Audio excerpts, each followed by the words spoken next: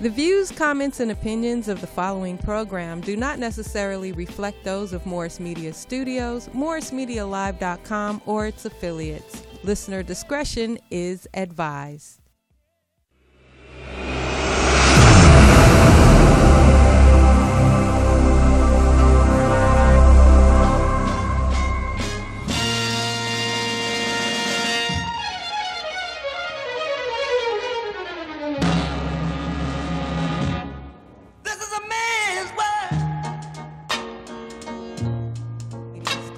This is a man's world, Or its affiliates. but it wouldn't be nothing without a woman or a girl.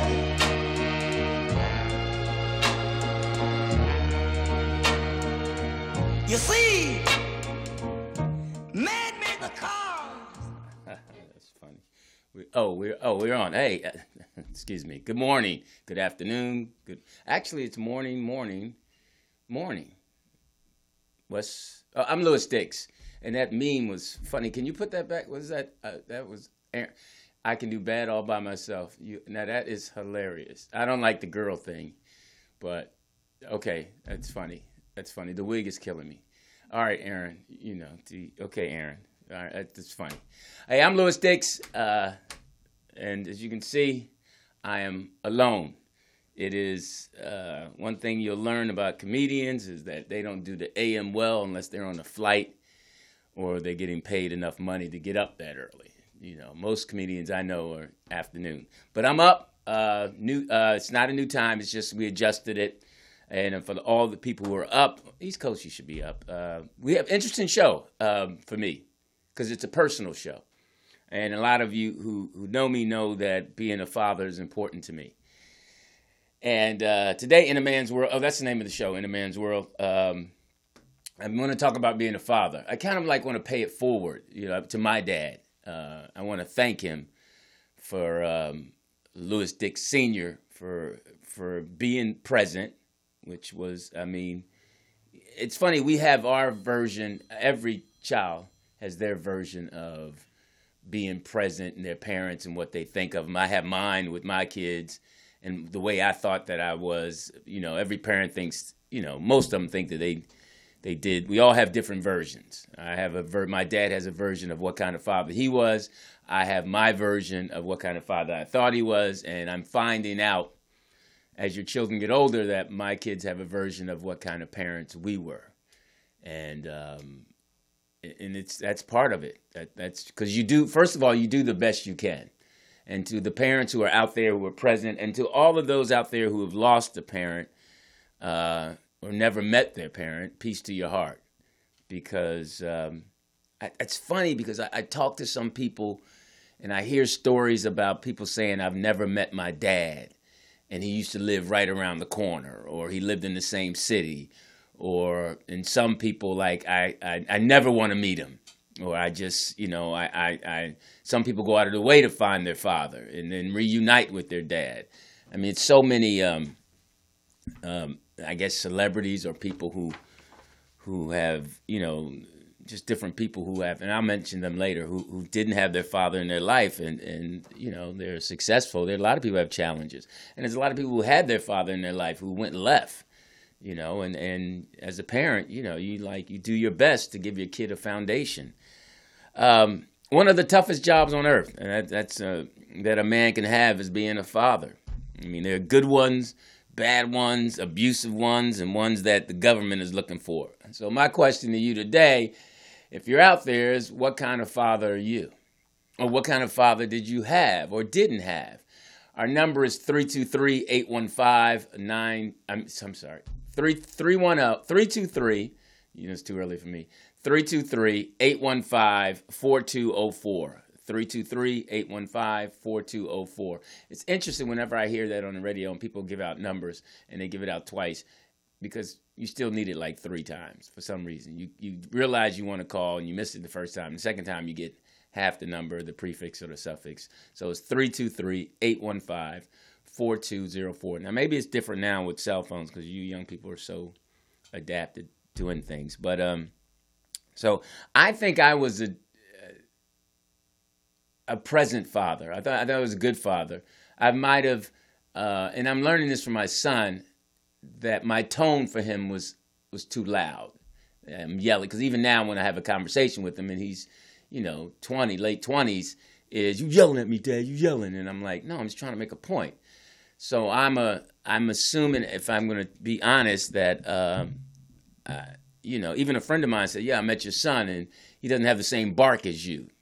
I was like, okay, because I guess I do have, and I know my players, when I coach, I have a bark, and I have a tendency to, and maybe that, I think that's, to be honest, that's me covering up. I wish I could be more calm and have, if I had more confidence in the things that I do have confidence, I don't yell, so I guess that's, I looked up in Wikipedia what a father, it's a noun, and I'm sure this has changed with all the different parenting. It's, same-sex fathers and, dad, mom, and I'm sure, because even during Father's Day, women want to change it or say that there are a lot of mothers who play the role of the father, and they do, but this is in a man's world. We're talking about fathers, men, and it says that father's a noun, is a male parent of a child. Besides the paternal bonds of a father to his children, the father may have a paternal, legal, and social relationship with the child that carries with it certain rights and obligations, although this varies between jurisdictions. So, and for those of you with child support, legally what you're obligated to do. You're supposed to take care of that child, and a lot of cats get caught up to where it's not their child, but they take care of it. And hey, big shout out to the stepfathers who step up and the kids aren't even theirs. I mean, that's a man's man. Because you're taking care of somebody else, and it's so tough. We'll get into that about how dealing with, when you're a stepchild, dealing with the baby's daddy, and even if you remarry and the wife has to deal with your baby's mama, and people just today just rather choose arguing than it's for the videos. Sometimes I get caught up watching these videos like everyone else, and people are screaming and yelling and just getting their likes up. But 81% of men say whether or not they're fathers, believe that watching children grow up is life's greatest joy. That's interesting, because you love, but it's because whenever I see homeless people or people who are struggling, I say to myself, wow, that person was a little kid one time, and where did it go left? That person was, is challenged now, and just say, hey, I'm out in the streets, and you think that kid was 8, 9, 5, running around, cute, and just like you say, wow, your heart, and it's funny because you see little kids. I'm gonna talk about that. I've met little kids. I mean, little where you just say, I don't like that little kid, and you're not supposed to feel that way, and you don't know why that little kid just rubs me the wrong way. They could be like 4 or 5. You like, I don't like that kid, So, and then I was on campus the other day, and I was looking at all these are like the campus I work on, little well-off kids, and I'm thinking, like, statistically, one of them will probably end up on the street, homeless, no matter how they started. Their family could be rich, they just might decide, or their brain is not working right, and that's what they do, and that's, or circumstances beyond their control. So that's really, I think if we begin to look at it differently, maybe that way. I don't know. I have 3 children. 2 are living, and 1 is in heaven. And baby Sydney only lived for 17 days on Earth. Mom had a uterine rupture, which is ruptured uterus during birth, and Sydney didn't get enough oxygen to her brain. So she was, brain dead. All of her vitals were working and everything, but she was on a ventilator. She was, so to help her breathe, and we, after 17 days, we took her off. It was tragic because it was our 3rd child, so we kind of felt like, we had this rhythm down. We really didn't foresee anything. It was like routine. We thought and then all of a sudden, she's in the hospital waiting, and then boom, all I heard was she's crashing, and bam, they get back, and they're wheeling her out and all that, and then, she lost a lot of blood, and it was, we almost lost her, and then, they came and they gave you the news that, hey, she doesn't have any brain activity, and we're hoping for the best, and Mom was just, and I'm sure Mom was 10 times more devastated than I was. Interesting thing, Mom just moved, and we had a rock that we had her name engraved on and everything, and she gave that to me. One, she probably didn't have room for it in her place. So, so I every morning now when I rub her rock and say good morning to her. And it's funny because around her birthday, she's, it's interesting. April 28th, I get a feeling. And I start talking. I talk to her a lot. She's our angel. She's protected us left and right. And you all know if you have angels out there, she's looked over her brother, her sister, Mom, me, and so she's our angel. And then we have the three. So I know she's doing well because she's up in heaven. The other two, our firstborn, Louis III, and I named him. It's a big thing about naming your kids. It's like I was a junior, and not that my dad was, I don't know. I'm like, I'm going to name my son after me. And I knew right away, as soon as she came and told me she was pregnant, I'm like, it's a boy. And I even wrote her a note, like, it's a boy. I knew it was a boy. I just felt it. My brother had girls, and, I was like, my older sister had a boy. And then I knew I knew I had a boy. I just knew he was a boy. And, so he's cool, he's calm, he's corporate. That's where he works. He's a graduate of Morehouse. He's like 28, no kids. He has a girlfriend he's had for like 2 years, and he's going through a challenge of finding his passion. And locking in on it. He lives in L.A. He's just going through what most men go through, or humans go through at that age before you hit 30. Like, what's my passion? What do I want to do? And we're trying to give him space. Well, I'm giving him space. Mom's not giving him space. She's straight up pushing him, like, what you gonna do? Da-da-da-da. So, he's got a, like I tell you, he got a job. Let her, well, he's got a, so, and that's good on one end. But again, being a father, I know how important it is as a man to give a young black man space so he can figure it out. And that's what I'm doing. Mom is, and it's good when you find a woman like that pushes you, because that's what made me grind, because I didn't want to disappoint her. Bless you. Someone just sneezed. And so she's that way. I'm more or less, because my dad did that to me. He gave me space, helped me figure it out, and then, that was that. But we're just glad Mom's ready to have a grandchild. I'm not, And plus the girl he's dating is not that good looking. So I'm like, hold back on that one, So, because, she's a nice girl, but I don't want to say she ugly. She handsome. How about that? That's a good way to put it. But she's a nice girl.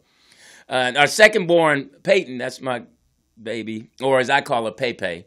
It's interesting that, and those of you think about it, your parents give you nicknames that usually stick. I don't care how grown you get. They, even now I'll call her Pepe. We tried to give Louis a nickname. We tried to call him Trey because he was Louis III. That didn't stick. Mom has nicknames for her girls. I don't know. I was Louis. I was Little Louis. That was me growing up. To my parents, my mom, Little Louis, when they called me, Big Louis, Little Louis. My friends called me Wally Gator because I had a big nose with the alligator. That was part of everybody had a nickname growing up. Now, I'm sure if you gave kid nicknames, it'd be bullying. So, but we had nicknames, if you were fat, they usually called you Slim. If you were slim, they called you Big Boy, just different things, It's just how we grew up. But baby girl is Pepe. She's second born. She's aggressive. She's strong-willed and creative. She graduated from Emerson College, and she does have a partner. She's been with her partner for over 3 years. They just moved in together. They live in Brooklyn, New York. And it's funny how you can have the same kid grow up in the same house but different. I remember one time we were washing the car, and Louis and Peyton were in the car, and Louis was driving, pretending like he was driving, and Peyton was on the passenger side. And I heard Peyton say, "Start it up. Let's drive it for real." And I was like, "That's the one that's gonna." And then I heard Lewis say, "Well, we should put our seatbelts on, because the firstborn's name should be Look Out, Don't Go There, You Might Die. Don't touch that." That's what because you're so scared as a new parent. And then as the second born, you like, "Hey, come on, jump here. Let's see if you can make it." Because they're daring, and so that's what you do. And it's funny, just how kids can. I want to show you a clip throughout, because I know I'm going to be talking. I want to show you guys. We're going to play clip number 1. It's just clips of comedians who talk about growing up and their parents and different things that they go through. This is Jinx. I think it's YEO. I don't know. Yay. Jinx, funny guy. I've been going on the internet listening to comedians, and I normally don't do that. But for the show, I was like, okay. And here he is. Parents always like to tell their kids the same things, right? Parents always say, "Hey, finish your food," because there are starving children in Africa. How come parents never say the other way around? Like, "Hey, don't finish your food, because there are fat kids in America."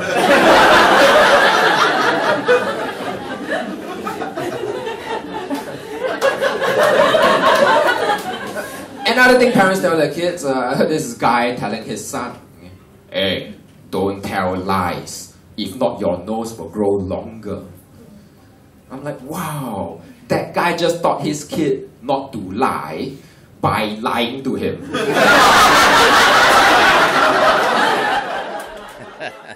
And that was, to me, that was funny, because I'm just thinking that the things that we told, you couldn't, watch just the things. The black. I saw a black cat walking across in front of me, and I was like, "Oh, don't open up! You couldn't open your umbrella in the house."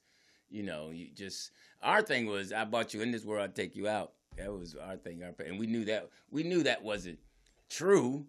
But even when they said things like, "I'll slap the black off you," I thought all light-skinned people were evil. I'm like, where'd they black go?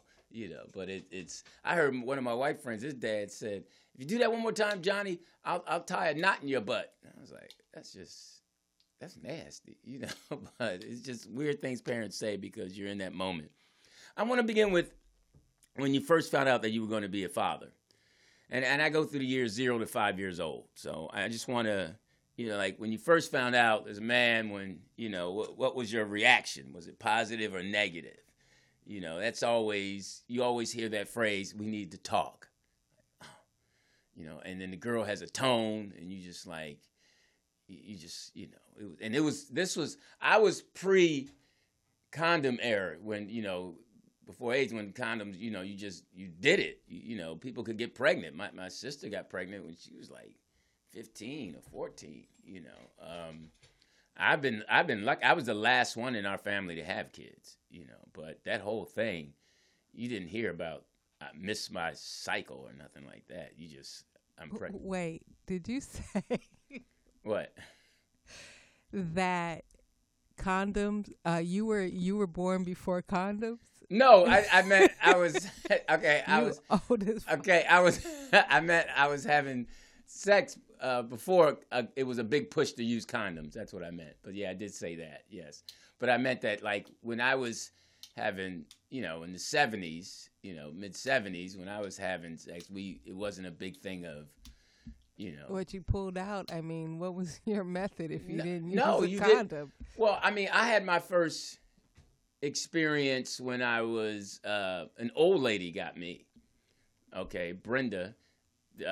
She's like, "Come in here," and I think I was like 13, maybe 14. She came in here and she said, "Come in here," and then she took her clothes off and said, "Get on me," and and I just did what I thought I was supposed to do, and it's like I thought I was going to the bathroom. I thought I was doing number one. I thought I was urinating there. I was like, what is coming out of me? So, oh, my God. Okay, so that's young, 13. Mm-hmm. So do you think that has affected you throughout your life? Because that's... it definitely did until I got control of it. Because they say, like, that'd be the ultimate all-time crime if you were a girl. Right. But... they don't tend to look at it the same way when it's a boy. No, definitely, and definitely not my neighbor. I mean, it was at the time I didn't know that was her thing with the neighborhood boys. A couple of my other buddies, when I went and said, "Oh man, I was at Brenda's house, man, Brenda," you know, And like, they knew Brenda. They knew. It was like, "Oh man, I last Thursday I was there." So I was like, you know, and I was like the athlete, so I guess I was kind of big and kind of looked strong, and I worked at the corner store, you know, so, and then she's always come in there, and then That's interesting because I wonder what the percentages of female pedophiles, because she's a pedophile. oh yeah, Brenda was, and it was another lady that lived on the other side in between the blocks. It was another lady, I can't remember her name, but she was open her screen door, and wow, we'd be playing football, and then one of us would run over through there and be like, "Oh, he's going to wow, Miss Simone's house," you know, and but what's a trip is that the guys were willing to do it. oh yeah, that was a rites of passage. I mean, that's how you know, that was the thing. Because our fathers, we heard, like, we weren't privy to a lot of adult conversations, but when the men were talking, we would listen, and their whole thing was about, my dad was really about sex. He talked about it all the time. So did he know that you had sex at 13? No, you didn't share that with them. Because what do you think his reaction would have been, since he would have tried to get some. He would have tried to. I mean, I remember one time, it was a girl who was, and mind you, our parents. Where she live at? Yeah, my parents were like, you know, our parents. Go over there and set her straight. So, you know, like my dad was, when I was like 14 or 13, 14, my dad was only, you know, 20 something, late 20. He had me when he was like early 30s, because he had me. So when was she older than your dad? No, they were around this. They could have been the same age or a little younger. But I mean, I don't know. You know, at that age, you don't really know their age. But she was. One time, my dad was driving me and my buddies, and he was dropping this girl off who was she was like 18 or 19. She was our buddy's sister, and she was pregnant. So my boys used to tease my dad all the time about how, you know, because I lived with my dad.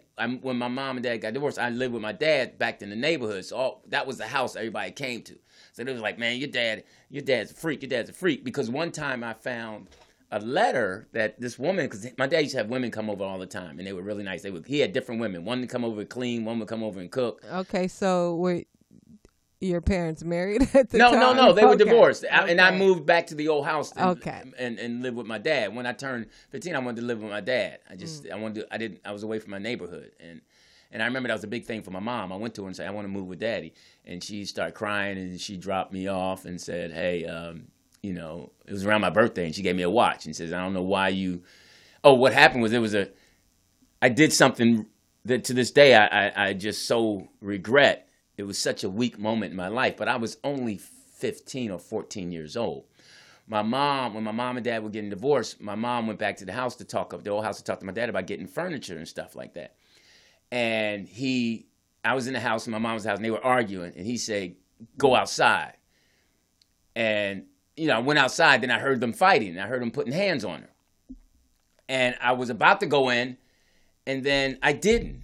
And then she came out, and she was holding her face, and then we got in the car, and then she stopped. How old were you? I was about 14. You know, I was about 14. And she stopped. She pulled the car over, and she said, "I don't know why you didn't come in to stop him."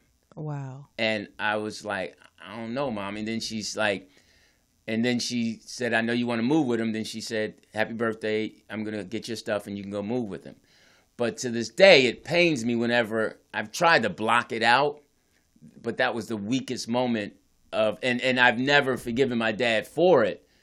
But like when my dad have you talked to your mom? Did you ever, as a grown man, apologize? No. Well, to your yeah, mom? I said I was sorry about that moment, and I told her I didn't understand. It was right before I got married when I had the conversation with her. I think you need to forgive yourself for that, Louis. You know? So that was You were 14. You probably were scared, for one. You probably were scared. Mm-hmm. And if you apologized to your mom for that moment, I really think you need to forgive yourself at this point. Yeah. I know it's fucked up. I mean, but what can you do about it? Nothing. No. And then you try to find... There's nothing left to do about that but to forgive yourself. Right, and that made me decide that I would never try to create that kind of home in my house. Even though at times I did yell when I didn't want to yell. Aaron Gladman said that's Will Smith's story as well. Like something like that happened probably with him. I mean, I, at some point in my life, grew up in an abusive household, not with my dad, but it's stressful for a kid to hear their parents argue, to fight, physically fight. I mean, but I guess at 14, I mean, shit, he might have knocked your ass out or something. I don't know. Yeah, no, it was that wasn't the only time. One time I did intercede, and he put it on me. He put it on me. He tagged me a few times, and I was like, and I'm sure that probably happened before. That's why I didn't do anything the second time. But you know, like you said, it's it's time that you forgive yourself for that. You apologize to your mom. She probably doesn't think about it anymore. But yeah, she's a strong woman because she's able to be in the same room with him and with his new wife of 30 years. Yeah, I mean, after a while, when you're not emotionally attached, none of that matters really. But at this point, yeah, that's all you have left to do with that. Yeah. So, thank you for that. But some 0 to 5 years old was fun years, man. It was funny because what was your reaction? That was my question, you guys out there. What was your reaction? Mine was positive. I never had any other slip-ups. That was the first time a girl had come to me and said that she was pregnant. And right away, when the kid's mom said, I said, okay, we got to get married right away. And she's like, well, I said, because I don't want to have a kid out of wedlock. Too late. So we got married right away. And but I knew her and I were on the same page about raising children because that was a lot of conversation we had about. And she was from the Black Panther Party, and she had a corporate foundation, and I knew I was creative, so I wanted that balance, and I knew that she would be a good mom. And that was one of my questions, too. Did you feel the mother of your child would be a good mom? And I kind of knew, and that she's proven that. And I said, who was the first person you told? And then I wrote a little joke. Was it your side piece? You know. Can I ask this? When you guys, as a guy, do you guys ever think about, before you have sex with a girl, whether you met her 5 minutes ago or been knowing her, do you ever think about this could possibly be the mother of my child? Well, first we go by looks. She's fine. And it's all in our loins at that point. It's not in our brain. It's all that blood is flowing there, and that's what I want. And you think about that after, when you're laying up. But you think about how good it was. If it was really good, you're like, she's, then you start thinking about her. But no, you don't really think about that until you reach a moment of, normally I would say most of the time she brings it up in some form or fashion. The girl will bring it up about you guys being together and you guys long term. Okay, guys so don't think this like that. person that you got pregnant, that's not the wife you had 2 kids with. Yeah. That was the first time I've ever gotten anybody pregnant. Oh, wow. Okay. Yeah, so I made it to late 20s before, I missed that. So you were in a relationship with her, yes. Her. Yeah. Oh. Yeah, I was in a relationship with her and for about a year and a half. But I knew right away, I said to myself that, that's the one. That was before we got, I was like, man, that's the one. And I was going straight on looks. Like, wow, she's beautiful. And then after talking to her, I was like, okay, this is. Yeah, because I heard she was the baddest chick in Oakland. Yeah, that's how funny I was. That's how funny I was. You can either be funny at different levels. She sure didn't. Yeah, she look at you for look. Yeah, no. I had my mother's eyes. I got good teeth. Certain things, I'm sure she looked at like, okay, my kids have good teeth. My kids have good eyes, But it was more about what we wanted to create. And I think that was important. And that showed because we weren't really on the same page as far as each other. We were definitely on the same page as far as what kind of family we wanted to create, what kind of home we wanted to create, but not how we wanted to treat each other and love each other. That wasn't on the forefront. And also one of my other things, were you financially ready? Now I know, it's funny, I always say this whenever somebody has a new baby and they tell me they got a new baby. I was like, God feeds the babies for some reason. When you have a child, money comes. Money comes. God feeds the children. So I was working. I had done a little bit of television, and I was just stepping into my comedy, and things were going well. So I was living in a little apartment in the jungle on Aborn. My rent was $450 a month. And I was making a lot of money. And I drove a little beat up Volkswagen. So when she got pregnant, we got married, we moved into the little place and stayed there for about a year and a half. Did her family have money? No. Oh, okay. We were both, no. Her family didn't have money. Her family was somewhat very dysfunctional. And that was interesting because her family was dysfunctional. She didn't know her dad. Her mom was a lesbian. She was really upset that her grandfather gave her cousin a car for graduation, and she graduated and they only gave her a watch. And she had started her corporate life when she was young. So that's who she was.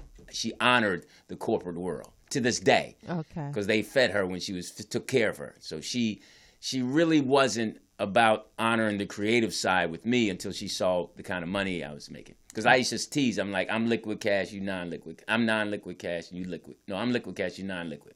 I'll make the money, give it to you, you put it places, and we'll be okay. So then after about a year and a half, we got pregnant again with Peyton, and she said, I can't bring this child home to this apartment. We need to get a house. So I was like, all right, cool. So go ahead. And, I didn't have any bad credit or any credit because I never purchased anything, and she was good. So I was like, yeah, go ahead. Just find a place. And she went out and found a place. First, she tried to have us move around her white friends. I'm like, no, we ain't doing that. We're not moving there. So I did. And I said I wanted a house with a backyard. So she got the house, and we got the house. And then it started from there. The whole world that she created that I was cool with because I knew it would have been a good world for the kids to grow up in. Private schools, and all that stuff. I just knew I had to go out and grind and make money and hustle, which I was okay with. I had been doing that since I was 12. So, and it's funny because I read that the fathers of over 1 million children are in prisons today. And 63% of teen suicides come from fatherless homes. So I made it a point that I was going to be present. And it was interesting being a father. First thing she wanted to do, and this was that corporate side where you have to stand tall as a man. She's like, well, we're going to get a nanny. I mean, we ain't get no nanny. My mom can come, your mom can come. We ain't get no nanny. And then she put them in this daycare, private school daycare, which she's like, they have to be there by 7:30 or 8 o'clock. I was like, no, I don't have to be to work till, 3. I was like, no, they're going to get there maybe 11. They're going to hang with me around the house and play with me. We're not going with that. And she used to get mad. And I was like, nope. And it's funny because Marcus King's daughter went to the same preschool, and him and I were like only black guys there. And no matter what school or pre-K, I used to stay there because there was never any black males around. So I used to stay. And my Uncle Jake, God rest his soul, had always told me the black men have to be a presence in their child's life on campus. Because a lot of people think that kids don't have fathers or black fathers. So I was like, no, that's not rolling. So I was always to the point where when they first started kindergarten and pre-K and first, second grade, I was there all the time until it was time, the bell rang. And teachers the kids, you can't be staying there all the time. I was like, no, they need to know. And because they think whenever you're at a private school, they always think the black males have to be tested because they don't listen the same way as little white kids, and he's always staring at me. Yeah, because we're taught that somebody's talking to you, you look at them and you don't roll your eyes or none of that. Like, you don't say what. And so that was our thing. And it says daughters of single parents without a father involved are 53% most likely to marry as teenagers and 71% more likely to have children as teenagers. An interesting thing, I would not let men, if they weren't in our family, when they would come over to visit or my wife's girlfriends, boyfriends come over, I never let them put my kids on their lap, especially my daughter. I was like, I would walk in one time, I saw this guy with my daughter. I was like, hey, Peyton, get off his lap. And he was like, I was just playing with it. Well, you go play with your own child. Because see, back in the day, the old heads made sure that the perverts stayed away from our kids. Now, because they were perverts all over. And I just wasn't having it. I was just really overprotected about my babies. We didn't do sleepovers. If a kid wanted to have a sleepover, they came over to our house. And it was funny because these private school sleepovers, because our sleepovers, when our generation was, you went over your cousin's house. That's who you slept over. You spent the night at your cousin's house. You didn't go with a school friend at their house when they were younger, because most of your friends were in your neighborhood. And and in our neighborhood, they wasn't feeding no kids. You go home and eat. You go home and eat. Every 1 or 2 houses, they would let you eat in their house, but you go home and eat. But only time I remember us having sleepovers or spending the night was at my cousin's or uncle's house, and they had kids and we play, and we used to always bring our pajamas, and that was something I noticed too we were kind of middle class growing up because my dad had a good job and my mom didn't really work. But the first time I noticed that we were kind of different was we had pajamas and my cousins and them didn't have pajamas. They would take a bath and put the same clothes back on. And I was like, wow, that's weird. They don't have pajamas? Because we had winter pajamas and summer pajamas. We had pajama shorts. And our cousins used to tease us that we were bougie. And my grandmother used to get mad because whenever we had fried chicken, we wouldn't eat all the meat off the chicken. Them kids wasting meat. They got to eat, because my grandmother used to eat the marrow of it. And they used to get mad. These damn kids, and your kids don't even know how to eat chicken. Because we were like, she used to make us suck that chicken. I was like, this woman's crazy. Mama was her name. She was crazy. She used to make us, and she's like, you had never ate no bone marrow? That's good for you. Because black people always thought that they knew what was good for you right. medically, and they never knew. Like when the bone marrow, so, but she made a mean yellow cake, though. That was the thing. I used to go over, she made it, but I didn't mess with chitlins. How can you kids grow up black and not eat chitlins? She used to dog us, It was like, that stuff smell. We're not in pig's feet. I never ate none of that stuff. Well, for them, it was survival food. So. Right. And my grandmother used to eat snuff, and she used to spit in the thing. And she used to smoke Philip Morris regular. And I used to have to go to the store and get her Philip Morris regular. And she used to smoke. She used to have you light the cigarette. You could go to the store with a note. Yeah, get alcohol. D.L. Hughley has a funny joke about that, about how you on a big wheel bringing a fifth of gin and some cool cigarettes about that. So, hey, the number is 323-815-4204. Give us a call and let us know what it was like growing up for you. In about 2 minutes, I'm going to have a friend of mine call in, comedian Lamont Farrell. Excited to talk to him. He's doing some good stuff, and I'll tell you about it. He's actually currently working on a pilot TV show with a really funny comedian, Bruce, and he's actually doing it. And he said he would take time out to give me a call. So I wanted to say the first 5 years can be a lot of fun, and it's easy. I mean, that's what you learn as a parent. You think it's hard from 0 to 5 years old. You like it's easy compared to when they get older, because it's. We didn't really whip our kids. Mom she was of this. One time she gave me this book called Perfect Parenting. I'm like, really? That's what we're doing? Did you read it? Yes, I did. And that's the funny thing. I did all the reading and stuff like that for comedy, because I knew. Was it? No, it was saying things you wasn't supposed to say. Stuff like, shut up. You're supposed to say. Be quiet. Yeah, be quiet. You wasn't supposed to say. What was the one word that killed me? Was what? I don't care. I don't care. You can't say what? Yeah. I don't care. When a kid says that, you can't say I don't care. It doesn't matter. You're supposed to say, right now I'm gonna listen first. And you were supposed to come down. The book said whenever you're talking to your kid, bend down to them. And then it had a thing of colors, like, hey, are you yellow? Are you green? Are you red right now? I told Mom, I was like, that's red light, green light. That's all that is. It sounds like you would do that kind of shit, though, Lee. I did do that kind of stuff. I was, but. You know what I hate is I hate when I'm out in public, and unfortunately I see this with a lot of black mothers, is they talk so bad to their kids. Oh, yeah. Shut your motherfucking ass up. Yeah. Sit your goddamn ass down. I'm like, wow. Right. Like. And you wonder why they grew up talking that way. And it's funny. Yeah, no, you see it all the time. And half the time the kid is not acting out. Right. But that's pressure. That's pressure I totally understand, because it is a lot of pressure raising a kid on your own.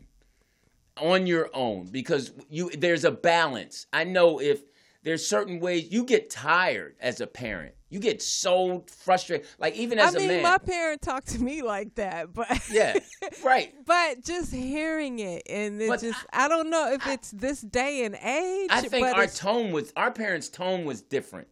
It wasn't. They say those things like they're talking to an adult. Our parents didn't have the same oomph on the word. I'll kick your. Mm-hmm. You really think when you hear them, you're like, that kid needs to be rescued.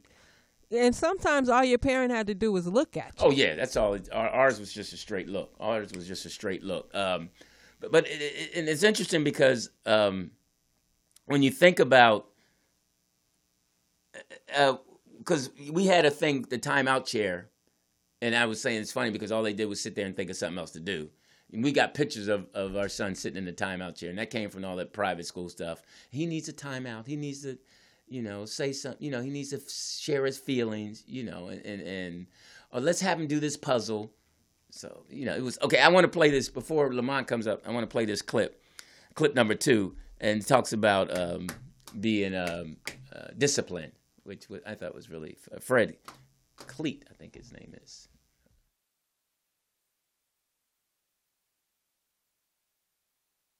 Grown up in a world like today where parents use time out, I would have loved time out. That's how parents get tough with their kids today. You know what, mister? You pushed me to the edge. I'm not taking anymore. Time out. That's right. You pushed Johnny's head into the brick wall and got blood everywhere. Well, you're not getting away with that. Time out.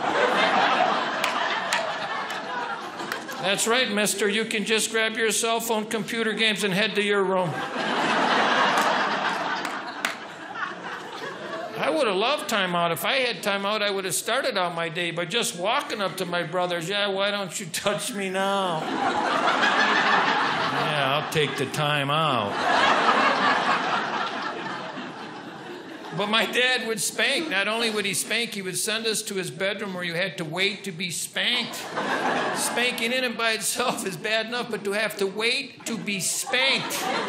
Look at me, side section. We had to wait to be spanked. You had time to look at every belt he owned.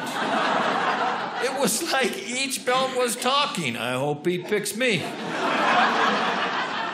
One time my dad sent my brother Kyle and I to his bedroom at the same time to wait to be spanked. It's bad enough when you're by yourself, but when you're with another brother and you can see the pain and fear in his eyes. And he's saying stupid stuff like, this is gonna hurt, isn't it? Yeah, it's gonna hurt. Shut up. We got so scared and psyched out, we spanked ourselves. I think that's his delivery is hilarious. His delivery is really funny. Fred Cleet. If you're just joining us, we're talking about being a father and what it means to you and how you reacted, how you dealt with it. What was your reaction when you were first told? Who was the first person you told? Did you want a boy or a girl? And most men can say what they want, but they want boys. They want boys. Did you feel the mother or your child would be a good mom? Were you financially ready? 323-815-4204 is the number. Give us a call. And we were talking about we were going through the phase of 0 to 5, and now we're going to enter the phase of 6 to 11 years old. And I call that phase the first. First day of school, first friend, first bully, first real loss, first major scare, and of course, first report card. So you can see how, if your kid is smart or on its way to the short yellow bus, which is an old joke, which you probably can't tell now because of all the protective things that's here to help kids be better, and not the way we grew up. As far as like spanking is not a good thing.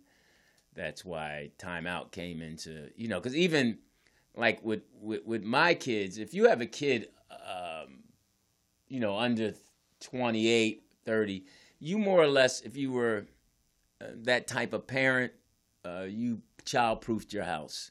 You put the thing in the drawer so they wouldn't open it. You covered the plug so they wouldn't stick their finger in the plug and socket. And our proof growing up was you stuck your hand in that socket and got shocked. That was proof not to do it again. You put the fence up there so they wouldn't go down the steps. And in our generation, it took one of your brothers or sisters to fall down the steps, and everybody's like, I think I'm going to go down on my stomach. It took one kid in the neighborhood to run across the street, get hit by a car. Everybody's like, we should look both ways. That was just how, we grew up. So now everything is Child Protective Services, urgent care. For us growing up, urgent care was Vicks Vapor Rub. Whatever happened, you put Vicks Vapor Rub. And I know all old school comedians do the Vicks Vapor Rub joke. And I can say I wrote it first. That's what every comic does the same premise of a certain age, white, black, no matter what. But and it was the whole Child Protective Services. When we were growing up, Child Protective Services were your grandparents. They'd be like, all right, don't hit that boy no more. You're going to mess up his eye. He already cockeyed. My insurance don't cover cockeyed this. And it's just different. I mean, even to the point of parents nowadays can't even smoke cigarettes in their own home. They got to go outside their house to smoke cigarettes because of the kids and them getting asthma and all that. We were growing up, our parents smoked in the car with the windows up. All right, and then they would give you, if they had to get some out their purse, they made you hold the cigarette. And if they didn't have matches, they would say, puff it. Don't let my cigarette go out. Puff it, puff it. You 12 years old puffing a non-filter cigarette. Now you wonder why you coughing. But now there's so much shit in cigarettes. There weren't as many chemicals. It wasn't as bad as it is now. Right. There's so many chemicals they put in cigarettes. Not that it was good back then, but it's a lot worse now. And it's interesting because, like, we live in California. And did you ever try to smoke as a kid? No. At my buddies and I, Fat Paul, Peanut, and Boogie, got into this thing when we were like 12, trying to smoke cigars. And I don't know why. We used to walk around thinking we were cool, smoking cigars, and it was stanky and nasty. But no, I was never a cigarette guy. So that's interesting because we just didn't. Cigarettes wasn't our thing because we were athletes too. So, we thought we were athletes. So we played sports, and it's interesting things about. I have some statistics about sports that I'm gonna read later, but we as a matter of fact, it says, and I played sports in college, and sports I think is so important for kids to learn how to be and I guess that's why I got into coaching, how to be just a better person. They say athletes are 92% less likely to get involved in drugs. I don't know how true that is today because, weed until after they get into sport. Right. And it said they're 3 times likely to graduate than non-athletes and 80% less likely to get pregnant. I thought that was interesting because the one thing I say that when you have a kid that's in a good high school program athletically, you know where they are Friday night and Saturday morning. They're usually in recovery. And then Sunday they're at home with you. You being a coach, nowadays, this whole everybody gets a trophy thing, what do you think about that? Even if kids aren't performing at their best, but they're still being rewarded. Yeah, I think there's a certain age, there should be a cutoff. I think when kids are, young and they playing little, they're to the age of 3 or 4 or 5 or 6. When they're before they get to 4th and 5th grade. I think up until like 5th grade, they all should, because they are participating. That's what it is. But what happens is parents have a tendency to take the fun out of it for the kids by saying stuff, because kids hear everything, that their kid or another kid is not good, he sucks, and you're better than him. And that's when it gets into that negativity, as opposed to, hey, listen, it was a good team. You guys are playing for fun and learning. You're going to get to the competitive thing. But these kids, even the stuff they hear on TV, they repeat it. And and then when they suck, it comes to their time to suck, they don't know how to handle it. So it's you, because if a kid is decent at sports and he's really good, he's usually had the right coaching and the right upbringing. The parents humble him, and they groom him to be the leader.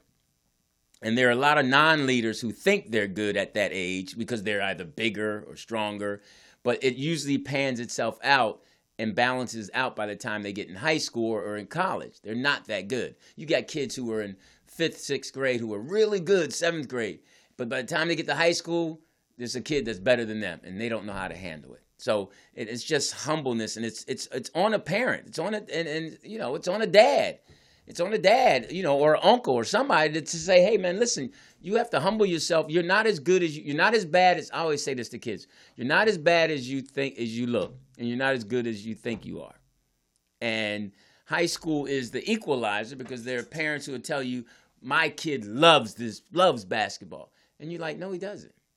No, he doesn't. He's not good, and he just wants you to. So no, I don't believe in we have a policy at our school where 7th and 8th grade, there are no cuts. So we had like 40 8th graders come out and like 40 7th graders come out. And we had to make like 2 or 3 teams. And we have an A team, and the parents are told, okay, we're not going to cut, because back in the day we were cutting and parents had issues with it. So, you guys are not making my kid feel good. Okay, we're not going to have cuts. But you know what? There's going to be an A team and a B team, and maybe a C team. And if your kid's good enough, he'll be on the A team. If he's not good, he'll be on the B team. If he's really bad, he'll be on the C team. Now, parents have a problem with that. Well, my kid should be on the A team. No, he's not. He's not good. So, but your guest is here. Oh, cool. Super cool. Hey, listen, this gentleman that I'm about to introduce is, he's from Philly. He attended Temple University. He's 20 years as a professional writer. He's written and produced over a dozen TV shows. He sold a TV pilot entitled Old School to Fox Network, and The Trouble with Girls on UPN. And he's also written on Girlfriends. He was the tour, Just Jokes comedy tour. He's actually coaching his son up, who's a hooper. And currently he's a professor at USC in the John Wells Division of Writing for Screen and Television. And actually right now he's in the middle of shooting his TV pilot with Bruce. And he took time out. So say hello to Lamont Farrell. Lamont. Oh, hey. I've got to push unmute your mute button. Yeah, here we go. Lewis, can you hear me now? Yeah, I can hear you. How you doing? I'm good, Lewis. How are you, man? I'm good, man. It's so nice of you to take the time out. Man, good to see you, man. I'm literally, like you said, I'm here on set shooting a TV pilot with comedian Bruce, man. So it's a good day. It's a good day. Good. Now, first, tell me quickly how that came about. Did you go to him? Did you guys meet? How did you decide to work with him? Man, I paid him, man. I said, man, I need something, man. So I'm gonna pay you to help me put something on TV, man. So, nah, seriously, they reached out to me. They were looking, Bruce and his camp. I had an idea for a show based upon him and loosely based on his life. And so, actress Terry J. Vaughn, I'm sure you know that name. Mm-hmm. She starred with Steve Harvey and Cedric and the Steve Harvey Show and a whole bunch of other stuff. But anyway, she recommended me, and then my name bounced around, and then they reached out to me and told me this idea. So I kind of came up with an idea for the world, what that should look like. And they loved it and hired me to write it, man. So I wrote and created the pilot, and we're here shooting it this week. So let's go back a ways. You've been doing comedy for over 20 plus years. Yes, sir. Yep. So I remember back in the day, I stand out in the corner talking with me and Mark Alexander, man, a long time ago with you, man. That yeah. was, long time ago. So you're doing stand up because now with all these young comics, the transition is a lot different. How did you transition from stand up to, because the next time I saw you, you were on a writing staff. So how did that take place? Well, I mean, I started doing stand up, as you mentioned, Philly, the Funny Bone back in the day. And started getting pretty good at it, so I started opening it up for a lot of big names that came through Philly, Martin Lawrence, Dave Chappelle when he was like 19, David Allen Greer, Mark Curry. And I decided to move to LA because New York was a little close to Philly and mom's home cooking, you know what I mean? So I know I'll be home on the weekends more than I would be in New York. So I said, LA, I got to be there. I can't just go back home with things if I'm a struggle. And so I moved to LA and puddled around for a minute and puddled around when I moved to LA, I realized that that quickly on I went to taping of episode of Martin, and then I realized that I saw the people down there on the director's floor look like me, sitting in high back chairs with scripts, and I was like, that's where I needed to be. But I went to Temple University and majored in journalism, and I thought that could combine my love for comedy and my love for comedy and for my writing, and so that's what I did, man. And I started writing scripts on my own, and luckily one of my scripts, Robert Townsend, got a hold of it and hired me to write for the Parenthood. So, and that's kind of how my journey started. Your first script you ever wrote for television was for Parenthood? Yeah, well, actually, I wrote for a short-lived show on for BET called The Blackberry Inn. It was like a before the internet. This was kind of like just for Comic View. They would have like a little 5-minute segments that they would play before Comic View about the Blackberry Inn. Laura Hayes was in it.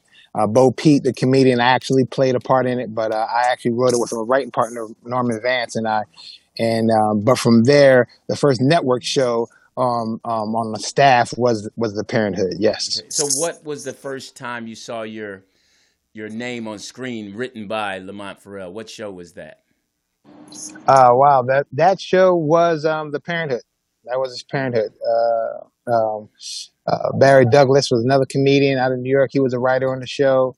And so, we got hired on there, and it was just a trip because Robert Townsend was like a icon. He was a mentor and a hero of mine. You know what I mean? So I watched, him doing stand up. I watched him in the Hollywood Shuffle. So to actually be in the room with him was like, it's almost surreal. Mm-hmm. But we wrote our first episode, and when it aired and it said, written by, had my name underneath it, Lamont Farrell. It still happens today, man. I've written for all these years, but when you see that, there's something about seeing, coming up with an idea and then writing it on your computer, and before then somebody shoots it, puts it on television, and then you run it to people on the street, or you go speak to kids, and they're like, "Oh my God, I watched that episode. That's my favorite episode." You wrote that, and it's just something that popped into your head as an idea. It's the highest of highs. Now, your father was, because today's show we're talking about being a father. Yep. Is your dad in your life? My dad, unfortunately, was very much in my life. He passed away about 2 years ago. But my father was, man, everybody's dad, they believe was the best, but my dad was one of the best, man. I mean, first of all, I had 6 brothers. So, growing up in Philly with 6 boys, no girls, my dad was a combination of, Archie Bunkie, Bill Cosby, and James Evans, all rolled up in one, man. Where do you fall in the lineup of brothers? Where are you? I'm in the middle. Okay. So I have 3 younger brothers and 3 older brothers. What did your father say to you first when you decided to get into comedy? Was he fully on board, or what? Yeah, my dad was a guy that hard worker, old school Philly guy, but he believed in dreams, man. So he believed that you could do anything you wanted to do. And so he knew. I mean, I was told people I was going to leave Philly and move to L.A. They didn't believe it. They were like, "Man, you ain't moving to L.A. You get in a car. Where you gonna do comedy? When you're a comedian all of a sudden? How you gonna do that?" But my dad was like, "Hey, man, you want to do it? Hey, you can do it.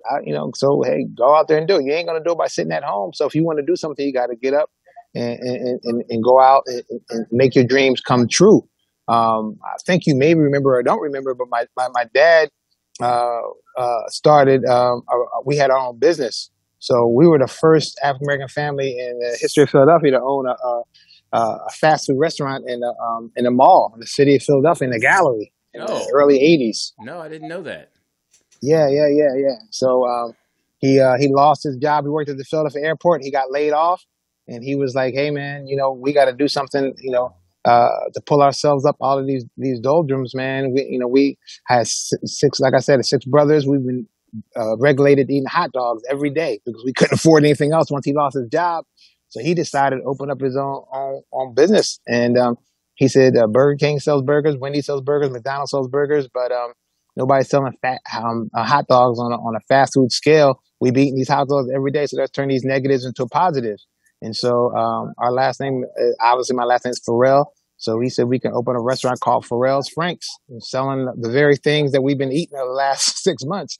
And we didn't believe it, but Mom was like, "Who are you going to hire as your employees?" He was like, "Right here, my 6 sons." Wow. And that was it, man. So we opened up our first store in 1982. We ended up having 3 stores and over 25 employees. And in 1988, we got a Small Business of the Year award in the city of Philadelphia. Wow, you guys! Oh, so you never won a hoodie award from Steve Harvey, huh? I'm just kidding. No, we didn't get a hoodie award.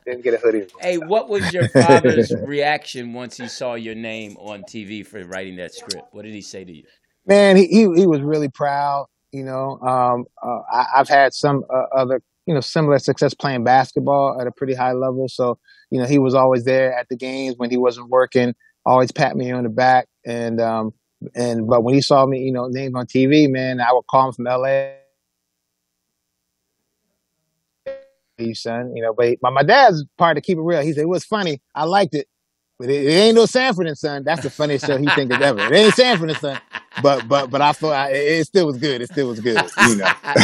Yeah, nothing like the truth from Dad. Hey, I want to get into how was Bruce to work with?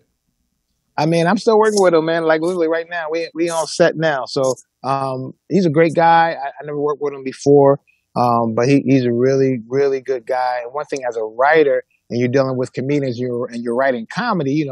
He's a comedic genius and has a lot of success. So, but he's one comes up to me after the scene. Hey, is that what you wanted? Did I deliver what you wanted? Your words, that type of stuff, man. So it's a collaborative effort. So I have nothing bad to say about Bruce, man. He's definitely a really funny comedian, a really, really great actor. And I think we have something really special here, man. What muscles did you have to adjust when you from comedy to acting, because you've done it all, and now directing? What is, when it's your project, is it different? Yeah, man, it's just different because you're wearing different hats. I mean, when you're on stage and you're doing stand up, it's definitely different because it's instant. You know that. You're gonna live and die right there on that stage. Whereas here, you do have a little buffer because you have cameras and we can cut, and we can edit, and we can redo. You ain't redoing on stand up when you're on stage. So right. Here, I write the scripts, and but for me, it's honestly, man, it's an unbelievable feeling to write something and then to cast it and get actors like Bruce and others to be part of it, and then see your words come to life. You know what I mean? Right. And then hear other people hear it and come up to you and say, "Wow, you wrote that? Oh man, that was really good. It was really funny. It was really inspirational." Yeah, man. Yeah, I love going. It's just, like I said, it's the highest of highs. Well, I'm sorry I wasn't available to come shoot it with you. Man, yeah, I know, man. Your agent never got back to me. Hey, I wanted to know your family structure for you personally. If you're married with kids, I know you have a son because I've been Yeah, following his journey. Is that your only son? yeah. That's my only son. I'm married. I'm divorced and remarried. So I was married for about 18 years, and my new wife. We just celebrated our first year anniversary. So my son is 16. He's a sophomore. He's from my first marriage, and and we're really close. What's his name? And Shane, Mhm. Shane Alexander Ferrer. Now, I want to ask you a quick question because we were talking about. So 16 years ago, we were talking about when you first found out you were going to be a father. What was your reaction? Was it positive? Well, you were married, so that worked. Yeah, yeah, yeah, yeah. No, So, no, it was definitely positive. It was planned, so it wasn't a surprise. We literally like planned as much as you can plan it, and ovulation and everything. So oh, so you almost down wait. Oh, so you did all to of the that to, because you hear yeah, that stuff, but you never. no, no, yeah, we did all that. It was totally planned because we were trying to get pregnant, couldn't get pregnant, so we had to really, go into a doctor to figure out, exactly when the best time for her to get pregnant. So, it was like, hey, I wasn't complaining, but it was like a job. It Oh, was like, hey, hilarious. now's the time, let's go. Oh, I'm like, huh? Let's go right now. Let's go upstairs. It's like, hey, we got to get it in. okay. Now, So, who was the first person you told once you found out you guys were pregnant? man, my mother, man, and my mom and dad. Yep, we called them on the phone and told them we were pregnant, and they were jumping for joy. Did So you want a boy or girl? I definitely wanted a boy, man. I love girls, but I grew up with all boys. Never, like I said, it's literally all boys in my family. My mom was the only female in our house of seven men. Wow. So she didn't learn how to drive till she was over 50 because she had seven chauffeurs, that Fair could enough. take her anywhere she wanted. Um, So at some point somebody could take her to Acme. You know what I mean? now, So to the supermarket. hilarious. Now So I guess you yeah. kind of knew that your wife was going to be a good mother. Did you have any like I'm going to have to anchor this part because what was going into that? Did you have any? Yeah. I mean, I think I would hope most people before you meet your significant other, well, not before you meet, but once you meet, you kind of look and see if this person is someone that you could not only marry, but someone that could, be a good wife and a good mother and all those things. I grew up in a kind of a traditional household. So, my dad worked. My mother was a stay-at-home mom. She didn't work outside of the house ever. And so my dad was just a hard worker to make it work. So I saw those things. And it's funny, as a writer, I bring a lot of those elements into my stories. I wrote a script for Are We There Yet on TBS based off of my mom, one of the episodes, because when we were young, she would teach us how to be self-sufficient, how to wash clothes as little kids. And so I did an episode about that, which is just funny because as a, 8, 9, 10-year-old trying to wash clothes in different colors and all that stuff, you don't know what's going on. She like the whites goes to whites, blacks goes blacks, red colors go to colors. You're like, man, clothes are racist. You know what I mean? You didn't realize that, all that was going on into it. But yeah, man, my mom and my ex-wife was and still a really hands-on and great mother. We have joint custody, so he's literally with me and her, like 3.5 days out of the week. We split it in half, man. So Now, we spend a lot of time with each other. when he was first born, were you guys financially ready for that? Yeah, fortunately, man, I was writing, working on the show. When he was born, I think I was on, probably Girlfriends maybe, or maybe Moesha or something. But yeah, I mean, I was definitely financial ready. I was able to buy a house. And so we were living out in LA in the Valley. So, that issue was not an issue at all financially. So it was just, you know, rearing and bringing up the best child that I could and instilling the values that was instilled with me. Like I said, man, you from Philly, I have grown up with 7 brothers, man. Fortunately, none of us ever been locked up, never been to jail, never had any real issues. And so, and that's because my mom and dad didn't play. Okay, so You know you're what I mean? saying So, you have 6 brothers, 7 of you, and yep. none of them have ever been to jail, Nope. and they're all living the life right now. Yep. All my brothers, not all, but most were college graduates, except 2 of my brothers, and but they're entrepreneurs. One of my brothers is a barbershop owner, owns a barbershop in Philly. My other brother, unfortunately, Jamar, passed away. My younger brother about 6 years ago of cancer. Unfortunately, never smoked, never drank, but he just felt a lump in his chest and he had a lymphoma, and they got rid of it, but then it kind of came back and it just took over his body, man. But yeah, man. Wow. I'm just thinking of all the stereotypes that they try to lay on us. Here is Lamont Farrell, who had 7 brothers. None of them have ever been in the system, and they all accomplished what they wanted to accomplish. That's I don't want to say that's amazing. That's real. But it happens. I think we see in the news, and there are a lot of negativity out there, but I think that's what they show. But I'm not the only one. My family's not the only one. I mean, like I said, it all stems at home, man. Kids don't go out and act up out the womb. You know what I mean? It's learned behavior.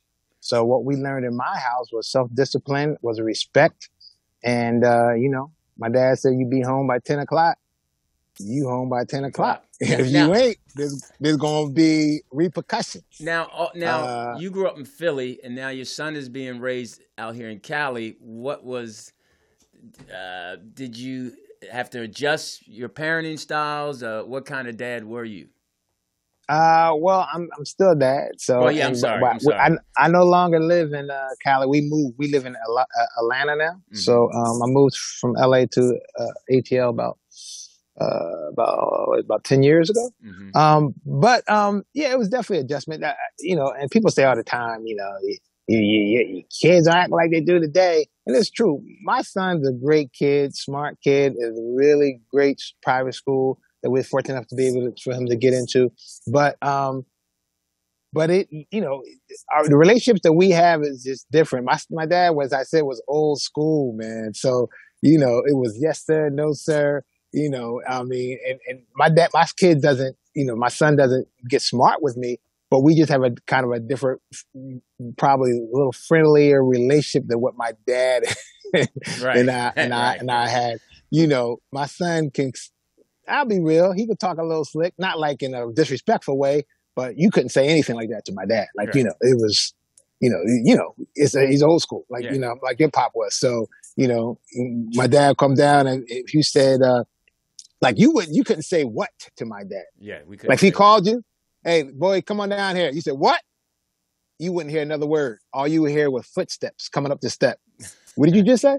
Oh no, I'm sorry. Yes, sir. All right. I'm not one of your friends out in the street. And that's what he would say. Right. You know what I mean? And so, but now if my kid said what? I'd be like, hey man, come on. We'll have a little talk about it, but it wasn't, I wasn't going to back smack him in his mouth. You were a Division I athlete, and yes, sir. Temple University. Yes, Temple University. Played for the great John Chaney. Absolutely. When did you realize, or did you always feel like your son was going to be an athlete? I always wanted him to be, and I always hoped that he would be. He early on he played. As little kids, 4, 5, 6 years old. He liked it. I didn't think he had the passion like I had it. It's a little different nowadays. We could talk a whole hour about this, but kids today is just different as far as when it comes to sports because of the dynamic of this world. When I was coming up, I played with my friends outside all the time, literally all day, every day. That's what we did. Played basketball, football, whatever, baseball in the streets, whatever. Kids, my son plays, but he didn't grow up like that because just the dynamic of this world. People don't have their kids outside anymore because they're afraid they're going to get shot. They're afraid they're going to get beat up by a gang. They're going to get kidnapped. I don't care what neighborhood you're in. Kids are, you ride around, just go through the city. I don't care where you live. Ride through the cities today. Everybody listen to this call and go past parks and see if it's packed with kids playing basketball or football or baseball. It will not be. Yeah. It might be kids out there, but it won't be a whole lot. And if it is, it might be, here a few or there. But most of them, if they're out there, they're with an adult. It's an AAU team practicing, or it's a baseball team or a soccer team. Like, it's an organized thing. We didn't have that growing up. We just played. And you played for the love of it. And you played with older grown men. When I was 10, 11, 12, I played against people who were my oldest brother played at Penn State. So he was 10 years older than me. So when I was 12, I was playing against 22-year-olds, Right. 24-year-olds who knocked me down, beat me up, elbowed me, which I would go home and cry. But the time I got to 9th, 10th grade playing against my peers, it was nothing. I was like, what is this? Like, I'm scoring 25 points a game against these kids because I was going all summer against grown men who, I was trying to battle against guys who elbowed me in my mouth. So my son didn't grow up like that. And I had to be his opponent, and we would play out in the yard and we would go to parks and stuff like that. But I think that, is a struggle for him and a lot of kids is because they don't put in those hours that growing up that we put in the street. And you just have to get better playing against older and better people day in and day out. You're not going to get better playing against kids your same age only at AAU practice on Tuesdays and Thursdays. Did you play half ball growing up in Philly? Oh, yeah. Yeah. Cut them pimple balls in half? Yeah. Yes, absolutely. Yeah, I taught absolutely. my son how to play half ball. Yeah, that was a great. Absolutely. Take out that stick. Yeah, bat. Yep. Put that booster ball back, cut it off, stuff it with paper. Man, we ready to go. Yeah, we had fun. Hey, they don't know nothing about that. No, they don't. So I want to thank you for taking the time, Lamont. It really meant a lot that you would reach out. Hey, man. Hey, you're my man. So, like I said, I've been doing this for a long time, but I always remember the Lewis Dix joke. And the cops tell you in Philly, stop, boom, boom, boom, freeze. Right. You know what I mean? So I always remember that. So, well, yeah, Lewis, anytime, man. I got your back, man. You know that. You go back like cornrows, man. Right. And good luck. Please say hello to Bruce. Bruce, good luck with your pilot, and I wish Shane the best this year in sports. Thank you, man. I appreciate you, man. All right, take care, Lewis. All right, bye. All right, peace. Wow, Lamont Farrell, wasn't that nice? That was 7 brothers. That's crazy. 7 brothers, and not one of them is on the negative side. What a father. Now that's a father who handled that, and a mother. But like he said, and then he's a great dad. And wow. Today, if you're just joining us, I'm Lewis Dix. The name of the show is In a Man's World. Today we're talking about being a father. The number is 323-815-4204. 323-815-4204. Give us a call if you have stories about your dad.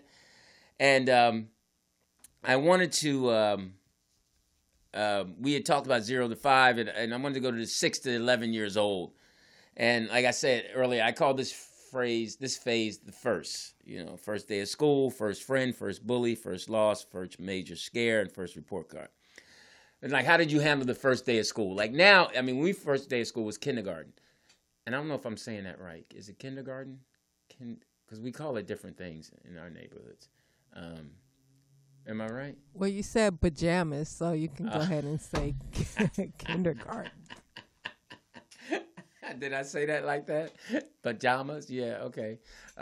What's the correct way of saying it? It's with a P and not a B. Oh, I said pajamas, huh? I'll tell you, every now and then that public school just jump out. And it's funny that you heard that. The chat room did too. Oh, did they? Okay. Well, tell them I said hello. I'd love for them to tell us some stories in that chat room about their dads, if they could. Yeah, call in, guys. 323-815-4204. So now they got a thing where it's not kindergarten. They got another thing before kindergarten kids go to. It's like pre-kindergarten, I heard. And I don't know what they do there. It's preschool. Oh, okay. All right. Well, and they get report cards. They graduate. That was another thing that always threw me, having a graduation for kindergarten to first grade. I'm like, come on, man. And that's kind of like your trophy. Everybody gets a trophy participation thing, because the funniest thing as a parent is not funniest thing is if your kid's still writing their letters backwards at a certain age. We did a lot of reading. My favorite book was Are You My Mother? And that I read to the kids. And the B book, the Bernstein, but Big Brown Bear, Blue Bull, Beautiful Baboon, Blowing Bubbles, Biking Backwards, Bump Black Bugs, Banana Bugs, all that stuff. It was, I enjoyed reading to the kids. Mom read to them. She read all the Harry Potter books. While she was pregnant? Yes, and music. But even when they got older, in this age group, 6 to 11, she was reading Harry Potter to them every night. They were excited. And I'd be in the room watching sports. And so I wasn't a Harry Potter fan. So how did you handle the first day of school where you were You know, some parents stay there all day and their kids can't separate. And some parents right away just drop their kids off. They don't care. They just drop them off and go. And the kids will handle it, you know. But some kids have meltdowns, you know. And that's always a tough part in the teacher. And I think that's one of the reasons why, you know, you should get more male teachers in so they can help deal with that. It's just hard. I'm sure it's hard for a parent to let their baby go. But, you know, a lot of parents now, it's all about the kids are right. We could never go home and say teacher said something and the parent would take the side of us. We're like, no, our parents never took the side of us. You know, like, what did you do? What did you do? You know, so,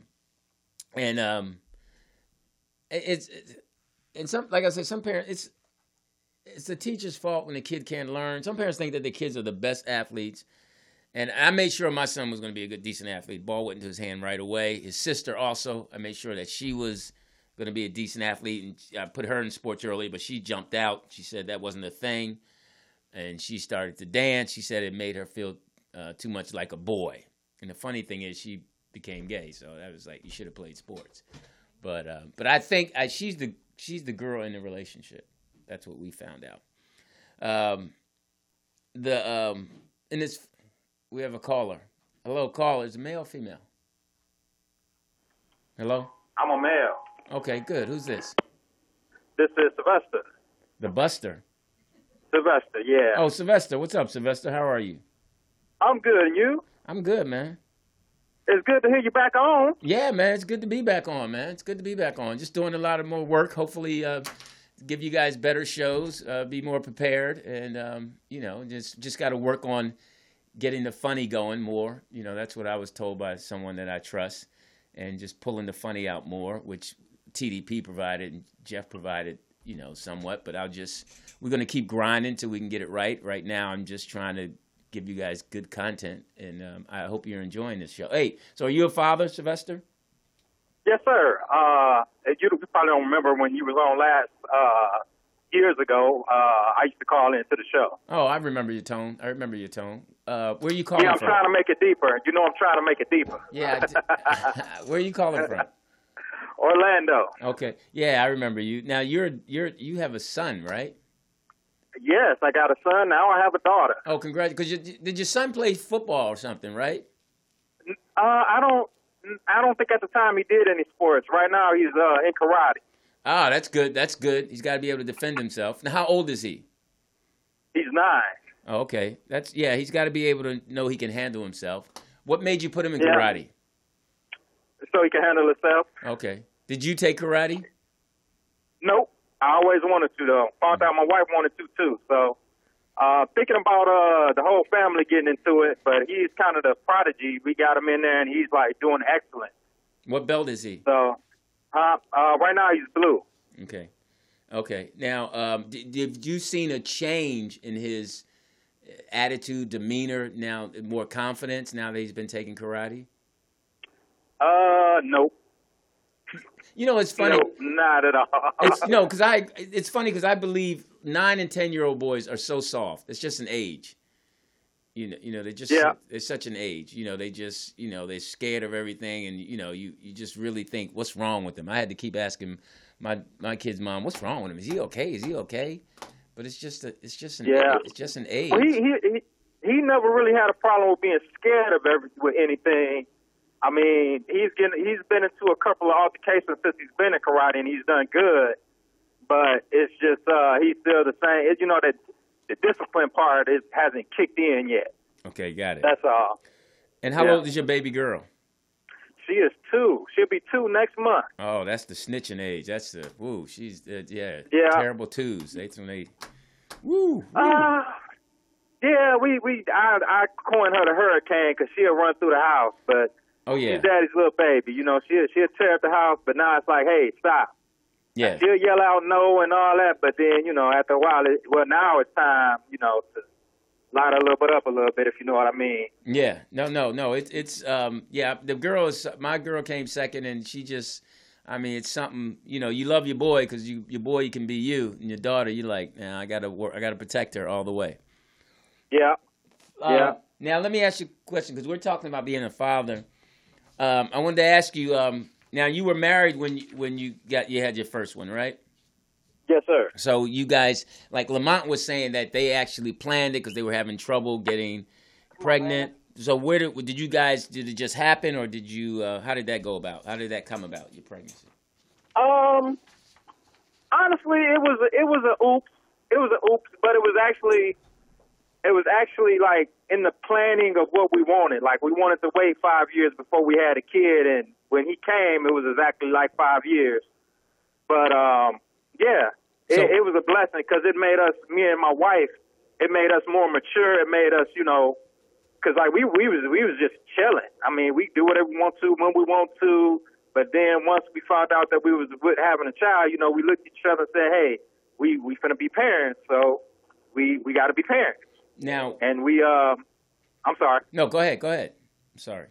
We decided we planned his life, the best that we could with the knowledge that we had, and I mean, so far it's going as good as we can make it go. It's a lot different from both of our upbringing. Now, when you say you planned his life, what did that entail? We wanted to put him in private school, which we were able to do. We wanted him to be in a sport. I wanted him to be in karate, and my wife wasn't really with it at first, but now she see the advantages of it. The actions that he take, like the way that we teaching him to read and teaching him all that little stuff, and how to handle himself around other people. So it's so you guys are definitely a team effort of going into this. Yeah. The best we can be, Has it made you guys closer? Or you guys things seem to be like after you had your child, like, hey, I picked the right one. Yeah. Because some people say, some people honestly, he's not a good dad, he's not good at things, or mom, like, can mom cook? Yep. Okay. So did you want a boy or a girl when you first found out? A boy. Obviously a boy first. Mm-hmm. Now I'm going to assume this, that you guys were financially ready to have the baby because you seem like a planner. No, I'm going to say no. We really wasn't. At that time we stayed in a really small town and we made decent money for that town. And we had family. So I would say, we muddled around the middle, but then as we moved to where we're at, it was like, we kind of didn't, but we made it work. And now things have gotten a lot better, and so it's doing better, but yeah. Now, do you agree that for some way, somehow, I don't know how it happens, but once you have a baby, money starts to come? I found that out. I found that out because creatively, I just started getting work. I just started getting jobs, acting jobs and comedy jobs. It just seemed like, wow, this is okay. At first, I was worried, and next thing I know, I'm working. How did that work for you guys? Well, for me, it was more of I had to find the type of a job that paid what I needed to support my family. And as a man, it's like, okay, right now I don't make enough money not right now, but then I don't make enough money to support my family, so I got to do something else. Okay, this one ain't what I need, but it's more than what I got, so let me take this one. Then, okay, this one better over here, so let me go do this one. I mean, I was thinking about a week ago, I was thinking like, man, since I've been here for 8 years, I've had about 10 jobs. Wow. But it was all to do better to support my family. Got it. So you did what most people say, you manned up and got it together. Yeah. Mm-hmm. And now during the 8 years of going job to job, you felt that your wife supported you, or was there any stress within you as a man? It was some, we had our ups and downs. Mm-hmm. We had our ups and downs. Yeah, because I've noticed, I know this happened to me a lot, and I don't know how other men feel about it, and you can let me know, but I know sometimes it can be so tough leading a family and loving a family because it doesn't seem like nobody says thank you. Like I would go home sometimes and everybody be enjoying it. I'd be standing there like, damn, is anybody going to say thank you? Anybody going to say, and I'd have to just recharge myself by maybe watching sports or doing something, that I wanted to do, But do you feel that way sometimes? No, I'm blessed that, man, when I come in the door, both of my kids run and hug me. Depending on my wife's mood, it's more, the food's ready or whatever. But as long as I got them coming to hug me, I'm straight. Okay, I'm with you on that. I'm saying, say everybody's asleep. And because I know there were a lot of times when everybody was asleep and I'd be up and I'd be just sitting there thinking as a man, talking about, okay, I'm doing the right thing. Life is okay. The kids are fed. The wife is fed. Okay, am I being fed? For lack of a better word. I completely understand what you're saying. I completely understand, but I don't know. That stuff kind of it don't bother me. Okay. But I understand what you're saying. Okay, good. Then that means where did that come? Now, was your father in your life? Until I was about 9. Mm-hmm. He passed when I was 9 years old. Oh, okay. So now, well, that's okay. I'm sorry. Peace to your heart on that. So he passed. Was he sick or? It's kind of weird. Now I'm thinking, he passed when I was 9, but I think him and my mom were separated for about 6 months before then. Mm-hmm. So, but I stayed with him for like a year while my mom had issues. So, yeah. Wow. So that must have been. How did you handle that? I was young. I was when he passed, it hurt. I mean, it hurt bad. I'm really one of them kids where, like, people could say something bad about your mama and you fight them. Nah, that don't bother me too much. But if you say something about my daddy, I'm gonna break your glasses. Wow. Wow. So you only fight people with glasses? No, I'm just kidding. That's something TDP. Well, I mean, I wear glasses, so okay. Just got to keep it on. Wow, that's interesting. So you have your trigger, like you said. Most people, if you say your mom is this, they go off. But your thing is your father. Now, did your wife know that about you? No. Reference to did you share that with her? That there's a. You know what? No, I did. I told her the passing and all that stuff, but I never told her my feelings on that. So who knew about that feeling and that was a trigger for you? Because we all have triggers. The school, my mom, and the dude I hit. Okay. So that actually, so that was an event that happened. He said, yeah. Okay, and then you lit him up, and then you. Okay, so you. Wow. Okay, that's interesting. So listen, I'm glad. What's your son's name? Sylvester Jr. Oh, okay. You got a junior. There you go. And the baby girl's name? Savannah. Savannah. So you kept with S's. Well, my wife did that. She kept the S's. Oh, okay. Fair enough. So, hey, I want to thank you. I thank you if you're listening. I appreciate you listening. I'm glad we're back. Sylvester, thank you so much for giving us a call, and much respect to you, and peace to your heart on your dad, because I know Father's Day must be tough for you. But man, it was so long ago. All right. Well, I'm not going to say nothing. I'm the father now. Man, I appreciate you for being back too, man. You gonna be here every week this time? Every week, man. Every week. All right. Until the boss lady say we're off. Oh, but we're normally we're at 11 a.m. to 1 p.m. But it's just she has something going on today. That's why we're early. Okay. All right. Okay. Thank you so much, man. Appreciate the call. Thank y'all. All right. That's Sylvester. What a nice guy from Florida. I remember Sylvester from Florida. He was. Chuck Farmer wanted me to play this video clip for you. Chuck Farmer. Okay, Chuck Farmer. Old school Chuck Farmer. Yeah, hang on. Are you mad because the kids are taller than you? Is that what this is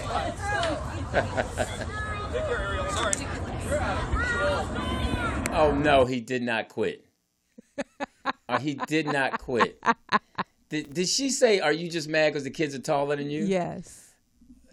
Could you play that again? That is hilarious, Chuck Farmer. That is hilarious. Are you mad because the kids are taller than you? Is that what this is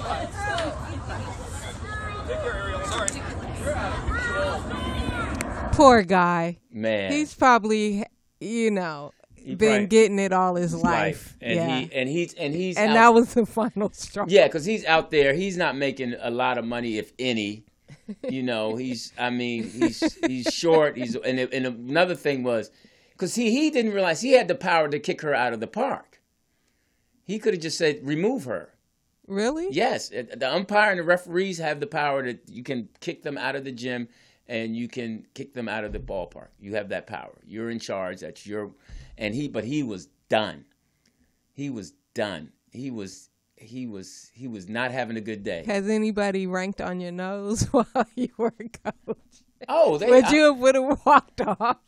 No, I wouldn't have never walked. One of my first coaching jobs happened at Inglewood YMCA. Oh boy! I was there watching because I was trying to get with this girl, and I was watching her son play. And the guy who was coaching them, they were so bad, he quit at halftime. He left. He said, "I'm not coaching these kids. They're horrible." And he left. And I was like, "Wow!" And you stepped in. Yeah, and I stepped in and coached. That's how good looking she was. I was like, "I'm getting some of this," and I never got none. So, and her son was horrible, and I never forgot that. But but I think Mike Evans was running the Inglewood YMCA, and I just kept coaching. And then I went over to Dorsey and started coaching. And I had a thing where that made me take whenever they would have a draft with the coaches. And what I did was I made it clear that I would take all the kids who did not get drafted. Wait a minute. Oh, gee, Sleepy Loke said he definitely had a short temper.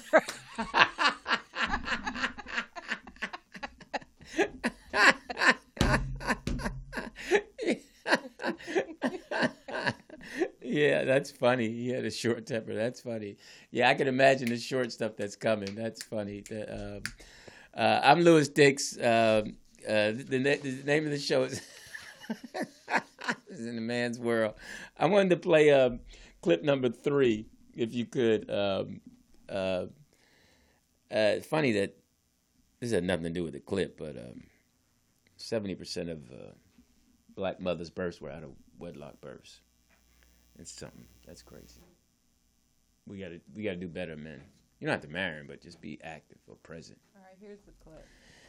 Came out. A la bimba, a la bom, a la bim, bomba, chingazos, chingazos, ra, ra, ra. And as long as you continue to follow that dream, your dad's got your back. I got you, bro, 100%. You go, oh my God, thanks, Dad. I go, what do you want to be when you grow up? Because I want to be an architect. And I go, Joe, I seen you draw. You got another dream? What the fuck are you talking about? You ever think about nursing? What the fuck out of here? That guy is so funny. Joke. People love him. He was at the Forum. Joke. You know, he's a funny guy. I like him. But I'm going to show that the end of that clip. I'm going to show George Lopez because George Lopez had a funny thing going on that I love. He's the final clip. I wanted to. The last that we dealt with 6 to 11 first, the first report card, first major scare. The 12 to 17 years old, I call that why can't I have years, and it's when these little individuals who you've created, fed, clothed, feel that they're in charge. They start. This is the period where moms go at it with the daughters, dads go at it with the sons because the daughter's developing things, and it says this period is referred to as early adolescent. A child develops in 4 areas. That's what they say. Physical growth spurt. Boys grow facial hair, and girls get those 2 things that dad hates seeing develop, which is breasts, and we like stop it because then you realize your baby girl is not your baby girl anymore. And cognitive, cognitive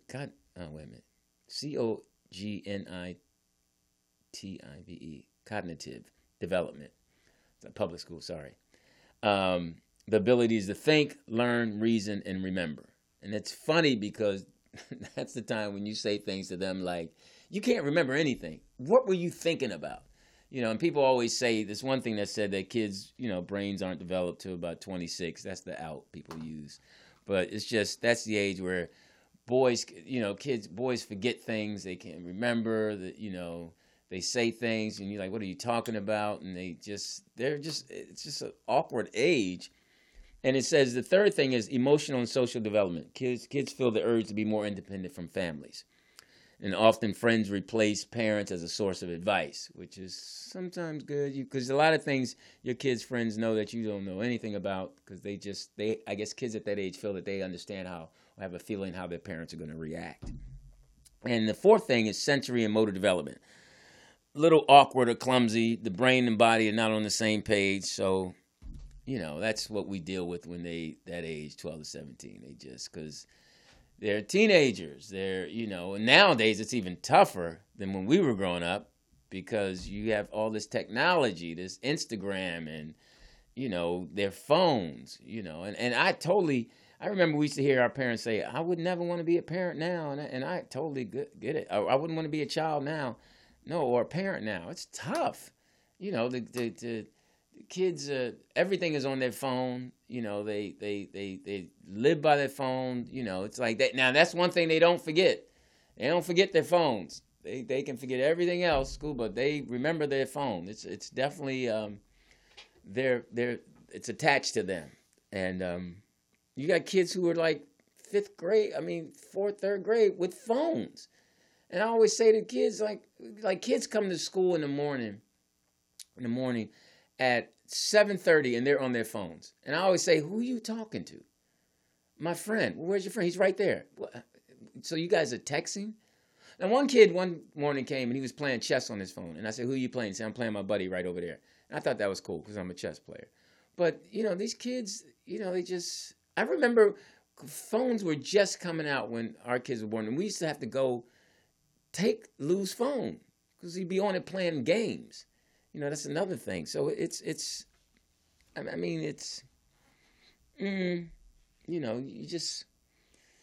don't know. These kids now, it's so tough. Like I said before in the beginning, I said, you think 0 to 5 years old and 6 to 11 is tough. No, it's tough when they're teenagers. And then it gets it's not as tough, but it seems like it's more mental when they become adults. Because once they leave the house and go to college, you have a different kind of worry. When they're in your home, you deal with the worry. You can deal with it. And I wanted to read earlier about how it's interesting. Lance Armstrong never knew his birth father. And Notorious B.I.G. was abandoned by his father when he was 2. Halle Berry was abandoned by her father when she was 4. Interesting. Mary J. Blige was abandoned by her father when she was 4. Same time as Halle Berry. Maybe her and her father went to hang out. Bill Clinton lost his father in a car accident 3 months before he was born. That was interesting. We have another caller. Is it male or female? Caller. What up, Louis J. in Dallas, man? How you doing? Hey, what's up, Jay? How are you, man? Man, I've been keeping out of trouble, man. Just doing what I do. Nose to the grindstone. Trying to close this week out before we go into the Slaughter the Indians holiday. You know what? That's funny. I was going to comment on I've been seeing so many real posts about what that holiday is about. And it's real. I think at the same time that it's a horrible holiday when you get down to the root of it.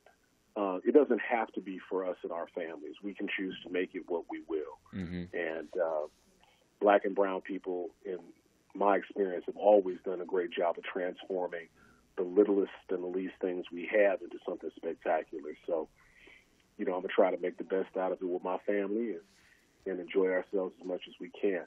Anyway, but on to other things, man. I was listening to your discussion on parenting, and I had a question for you. Mm-hmm. And I'll be interested in listening to your thoughts off the air. With so much changing in terms of the pace of technology, cable TV is only about 30 years old. The internet less than that. And cell phone technology is exploding in leaps and bounds, so much so that what was a cell phone when I was a kid now looks like, I don't know, the comm from Star Trek or something.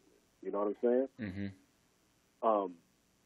who knows what the next 50 years, 25 years is going to hold in terms of the pace of technology.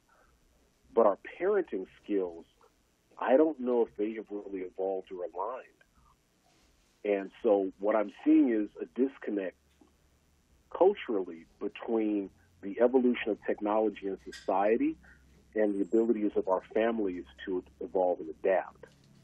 And I don't know if you're seeing the same thing, but as you're describing the kids interacting with their peers on their phones, even though they're in one another's presence, to us that seems weird. To them, that seems perfectly normal. Mm-hmm. And so I'm wondering if our failure is to comprehend the pace of this evolution and then understanding what the implications are on our children and society.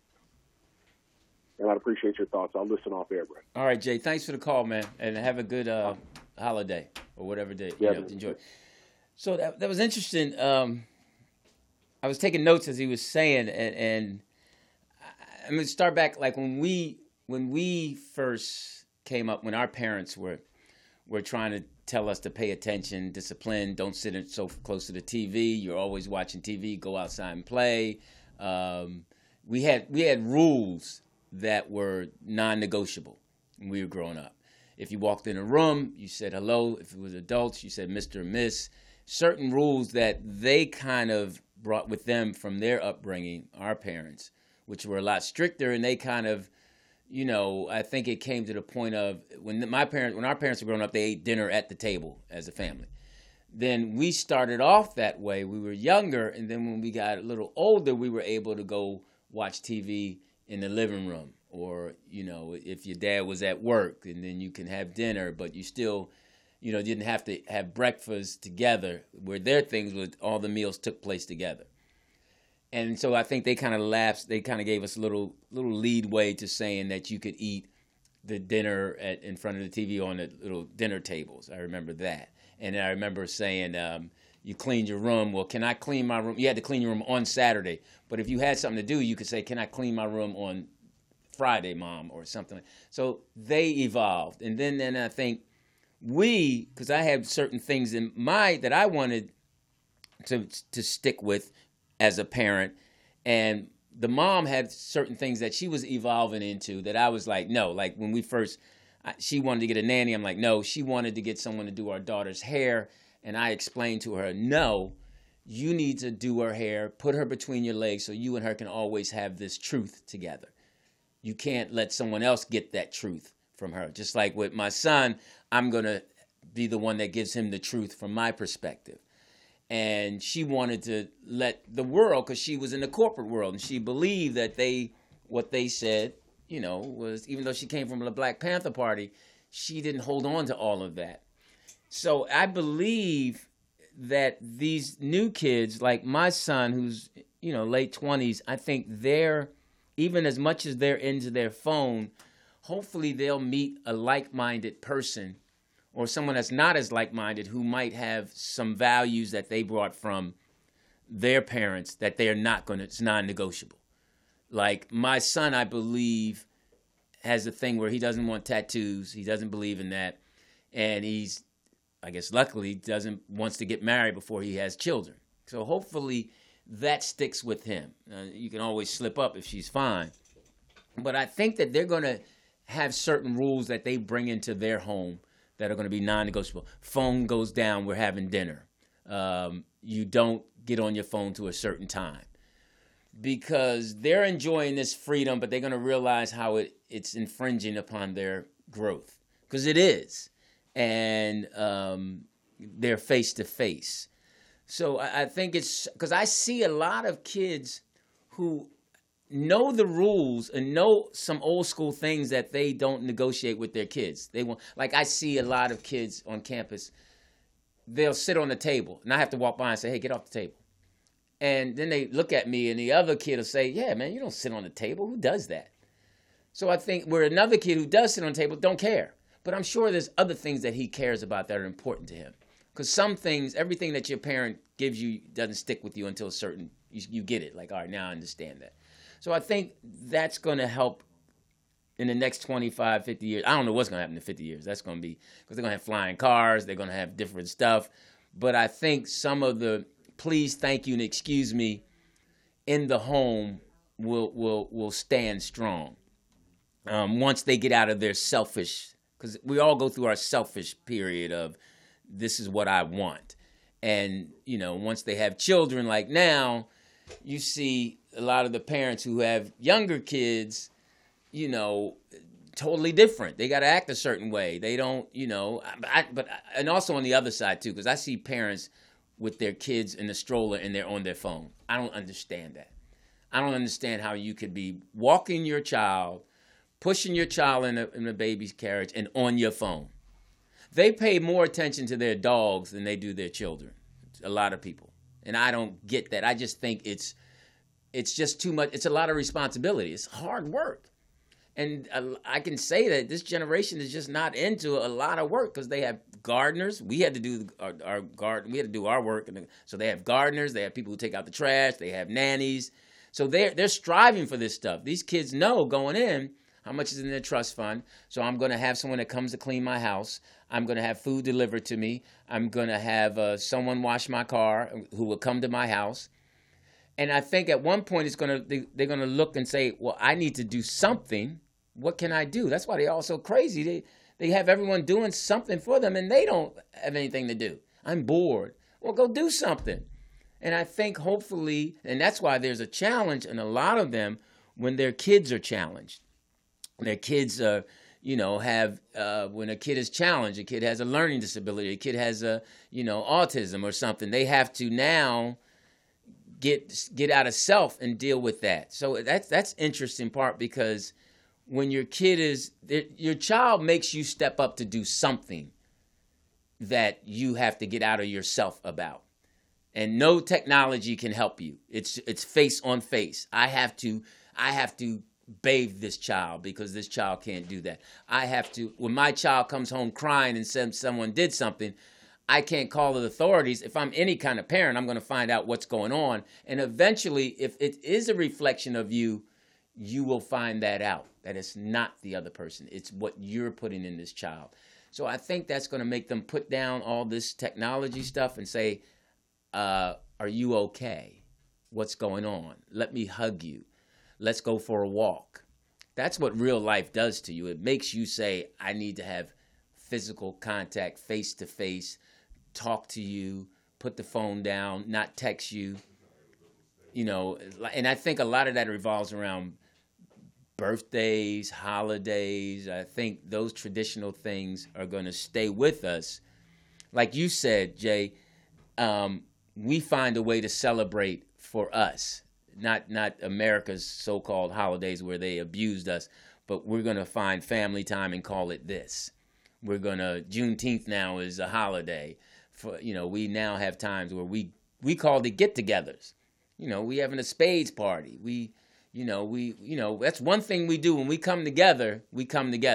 And the old heads see the young people on the phone and they talk about them and then they tell them to put it down. The only thing that everyone does do as a group is take the picture. And there's nothing funnier than seeing an old person like myself struggle with the phone, because I'm amazed at how fast these kids can text and with their hands going so fast. Code 3 just goes super fast, and she's of age. So I don't, some people can do it. My hands are too clumsy. But great point. I hope I kind of answered the question, Jay, and I appreciate you calling. Jay sounds so intelligent, and I know he is.